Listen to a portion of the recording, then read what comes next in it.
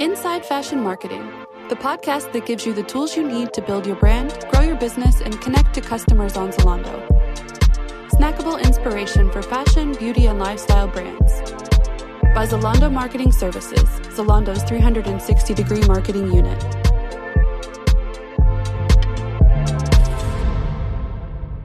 Hello. Welcome, dear listeners. Great to have you on this show.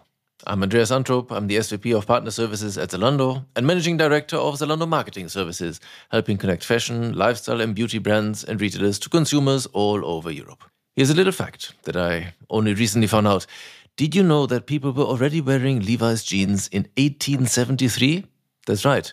Levi's 501 jeans came out before, well, most of our grandparents were even born. Evidently, Levi's has a long and extremely influential history in the denim category, and they are certainly experts when it comes to creating a strong brand and iconic pieces. Here to talk to me about Levi's approach to branding and its recent 501 Icons campaign is Christian Weiss, Marketing Director North Europe at Levi Strauss & Co. So Christian, as I just mentioned, the Levi's 501 are pretty historic. I'm curious, what was your first pair of Levi's? When did you get them? 1905? That's, by the way, a typical Levi's question. Everybody of us should have a kind of a 501 story, and I indeed have one, even if I wasn't really aware, because I grew up in East Germany, and East Germany was maybe not blessed with this Western goods, but we had friends in the Western part of Germany, and then we also always got this kind of used garment packages, which we called Westpaket, and once I received a package and there was a 501 jean in it, a used one, and I was really happy to have it, but I didn't even realize it's a 501. It was simply for me, basically, a jean from the West, and I really appreciated to wear a jean of the West. That was my first 501 I think it was back in 1987 or something like that. I've been thinking, when did I have my first pair of Levi's? Well, it must have been somewhere in the 90s. Can't pinpoint it more clearly, but I recall I was a pretty nerdy kid and I grew up in the countryside, and I think jeans was my way of trying to, catch up to the in guys in class. Well, let me spare you the story whether that worked or not. Yeah, but that's the role it played. Very good. So I have to say, I find this long history of this piece in particular very amazing. Right? So over 100 years of being an iconic piece of clothing. I wonder, how do you keep it relevant generation to generation to generation? What's the secret? First of all, it's nearly one and a half centuries, which is really pretty amazing. Next year, we are celebrating, also together with Zalando, we hope, our 150th anniversary of the 501. We are the inventor of denim, and all the jeans that are worn out there are, in a way, either Levi's or a copy of it, which we absolutely appreciate, and we love all the copies because it somehow is a very important category. How did we keep it relevant? I think it's an interesting journey to always stick to the maybe authentic aesthetic of the jean, which is maybe very important. So we don't change it massively. We adapted a little bit to the zeitgeist, if you will. So in the 90s, you have worn it a bit higher. You may remember back in the days in the countryside. And now in the 2020s, maybe it's a little bit lower and a bit more relaxed or stuff like that. But in general, the overarching fit hasn't changed at all. So there was always little adjustments that made it relevant, and also the communication around it was always adapted to this target group that changed over the centuries. And maybe this is two reasons why it's stayed relevant so far. Thanks for sharing that. Even though, Christian, I have the feeling there's a bit of secret sauce that you are not sharing here. But let's talk a bit about, you said all the denim is copy. And in such a market, how do you keep differentiating? I think you're not alone as a brand to have essentially created a category and then have that category, of course, filling up with competitors. How do you stick out still? Yeah. I think this goes really back to this, what I said about the 501. I think there are three ingredients that are important here. It's indeed the aesthetic, the 5-pocket look. This is what we keep over the years, and this is what we are not changing. So you will never find a 6th pocket, or you will never find some fancy, super useless thingies on it. So normally our DNA is quite understated, simple. You live in Levi's, it's very effortless. The second ingredient, for sure, is the values we are after. So we are a very inclusive, very open, never exclusive brand that stands for values. And we keep these values, and we somehow reactivate these values year on year. Best example, at the moment, we have all the Pride parades going on all over Germany. And this is a real important time for us, for our Pride collection, where we're giving back to the Pride community. And we are doing this, I think, for 30 years or something like that. And the third ingredient, for sure, is our history or legacy. As the inventor of a category, we have something to say. And we are the industry leader in a lot of production processes, in our distribution processes. There's a lot of things that we do for this category, not only towards consumers, but also how we are producing our products. And these three ingredients, aesthetic, values, and legacy, differentiate us clearly from all the other brands, even if the competition is absolutely up to speed and it's a hard competition. But if we stick to these three things, we have a good chance to survive for another 150 years. Let's talk again in 150 years. Yes. I wonder, if you say you take these three things as constants, and then you market these constants, and you score the shifting, as generations grow up, the shifting target audiences, how do you define what the right target audience is year after year? I tell you a little secret now, because we defined a kind of a role for Zalando, for us as Levi's. So we took your vision and somehow translated this into how we see you and how we want to collaborate with you. And the role that we see for Zalando is you are our amplifier, because Zalando is so big and has such a high reach in a very different target groups. We can actually, our key product stories and our key stories, we can amplify with you the best. So this is what we think is a very proper role for Zalando. And this also means that we go after a very different target group, because everybody is on Zalando. And we see, or we know from numbers, that we have around about 70% of Gen Z that is buying Levi's on Zalando. And around about 40 to 45% is between 25 and 34, call them millennials, that are buying Levi's products. And it's slightly more women than men, 60-40%. So we did a bit of analysis to understand who is there. And our key campaigns are often targeted to the biggest group that we are somehow reaching on Zalando, which is the millennial, with this split of women more than men. But if we have dedicated products like Levi's Skate or like products that are more youth targeting, then for sure we target these campaigns towards this target group. We have according assets, content, and product shots that we can reach this target. So it's really playing with your power in the markets and find the right people that connect with our brand. And I'm absolutely sure that we have potential there. I think there's not yet everyone reached that we could reach. So we have still a huge playground for the future, for the 150 years to come. I like that playground picture. I wonder, perhaps we can dive into this playground a bit.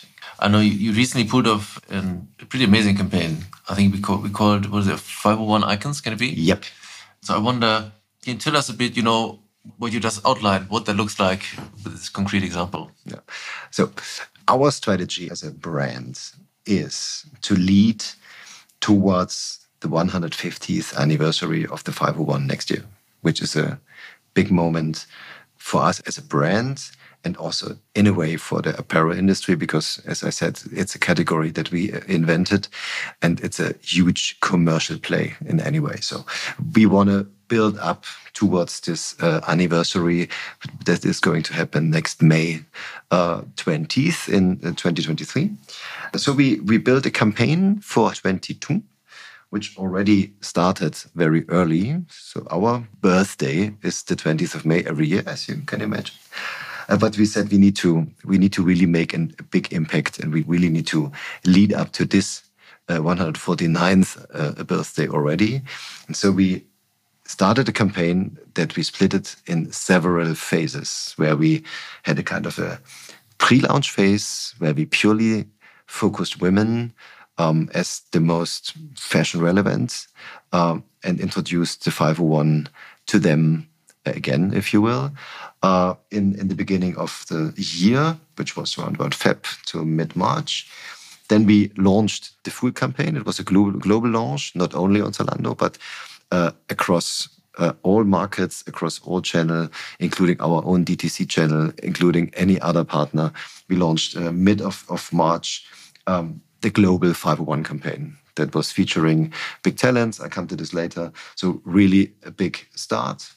We pushed this through, I think 4 weeks or something like that. And then we stepped into another phase, the sustain phase, which was a little bit smaller, so to speak. So after the pre-launch, then there was a big bang with the launch, and then we had a slightly smaller sustain campaign. And then we moved into the 501 May, if you will. So the full May was our celebration month of the birthday. And then we did another on top phase where we extended also to Z Plus and stuff like that. So we really made an impact around the 501 with a special product and other influencers that helped us to communicate that. So that was the campaign. And then there was a kind of a extension after 501 day. And by mid of June, we were done with this, or exactly by 24th of June. So really proper 4.5 months fully on this product, fully on this aesthetic of a 501. The fit, the straight fit, is maybe the biggest hype in denim industry for this year. And to emphasize communication around the iconic straight fit was reason enough to start this already in Feb and push it through 4.5 months. I would particularly like this simple framework for the teams involved of the faces. I think that makes things much easier to align and to think straight across the different people who are involved. I wonder, perhaps you can step back a bit and recapitulate what the objectives were and how the campaign delivered against those. So the objectives, always an interesting one. When you look at a pure player like Zalando, normally you would say it's about sellout, so drive purchase. With you, it's a bit different. So I think you have the power to deliver awareness as well as consideration. So objectives were exactly on that. So we wanted to make people aware, and we wanted to drive consideration to buy the iconic straight fit, because it was, as you know, in the past often the skinny, the slims, and all this kind of fits. And now we need to, in a way, educate people and to inspire even more that this jean is the must-have for your closet. And if you don't have it on Zalando, you can also get it. I think that was clearly the objective. And then for sure, seller. There was a lot of sell-in. Commercial guys went crazy, and you know the stories. And then we had the duty to support, and I think we were quite successful in delivering. Would you like to point out any particular KPI? Yes, I did my homework. Oh, curious. Yeah, I have some media KPIs. And I think we delivered over this 4.5 months quite great media results, I have to admit. So we delivered nearly 87 million impressions together with you. And this normally, when you ask a media agency and they tell you, hey, this is 87 million, then it's always like, okay, you have to deduct 50%, and then you are getting to the relevant numbers, because they often tell cross numbers. This is 87 million in a highly affine target group. So it's really a great result. I think this is one thing to point out.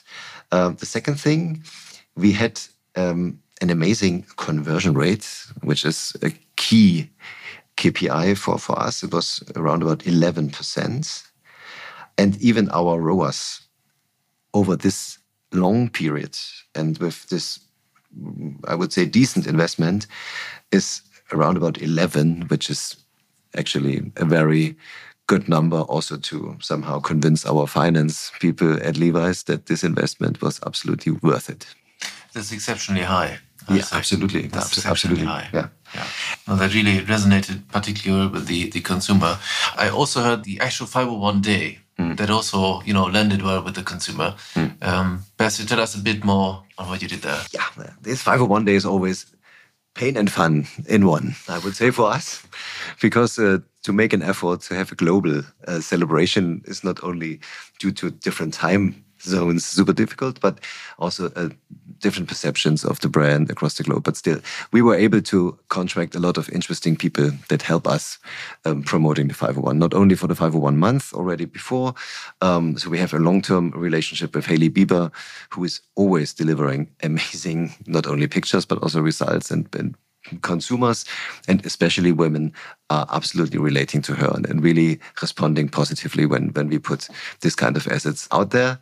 We had other amazing talents that are maybe a bit more edgy, like Peggy Gou, or a bit more from different worlds, like Marcus Rashford, a footballer from Manchester, really great guy, but he is known for his good football, but even more for his activities to communities. So he's really taking care of people. And those people showed the 501 and helped us to promote them. And in 501 May, we updated this campaign with new shots. We added a special collection, which was actually available on levi.com and on Zalando, nowhere else. And this has been launched on the 501 Day on Peggy Gou for the Z Plus community. Really great campaign with a kind of edgy approach. Maybe, and I can be transparent, maybe not the biggest commercial success because it's a very special product, but definitely a halo bringer for the brand, because this is something that you always need. When you were asking me about what was the success of the 501, it was always this kind of disruptive things that made the 501 cool again. And the people that love it for years were somehow reassured, yes, I'm wearing a cool product still. And the ones that don't know it started to consider it. So I think you need these moments in time. And I think we had this moment in time with Zalando and Z Plus and Peggy. And it was quite amazing. And I love the product. It's really cool. So I think this made this 501 Day 2022 quite special. That's an important insight that you just shared there with the, touching on the regulars with the same message as the newcomers. Yeah. And I think that's an important one. Can you share a sneak peek perhaps into what's up and coming? Yeah, there's something big coming. We are preparing Zalando Brand Days together for September. We created a little sub-collection for you. We have, again, great talents that help us promoting it. This will be on in September 2022. Motto is going to be, it's our tomorrow. Super excited, a lot of work, great collaboration with the ZMS team and the Zalando teams here. But I think this is indeed our next big thing for this year. Exciting. Now, unfortunately, we're nearing the end of the conversation, so I'd like to ask, what would you say for our listeners? What are the top takeaways in creating, captivating branding campaigns around a strategic product? I used to say 3 things always, and I have also 3 things here. I think one thing you always have to keep in mind and consider is that you know your audience. Who are you talking to on Zalando? When you plan a campaign, when you plan an activation, when you plan any initiative, be specific in analyzing this audience and create a campaign that is meaningful for these people. I think this is takeaway number 1. Takeaway number 2, it's nothing surprising, is you need to add a value with your offer to these people. So it's really not somehow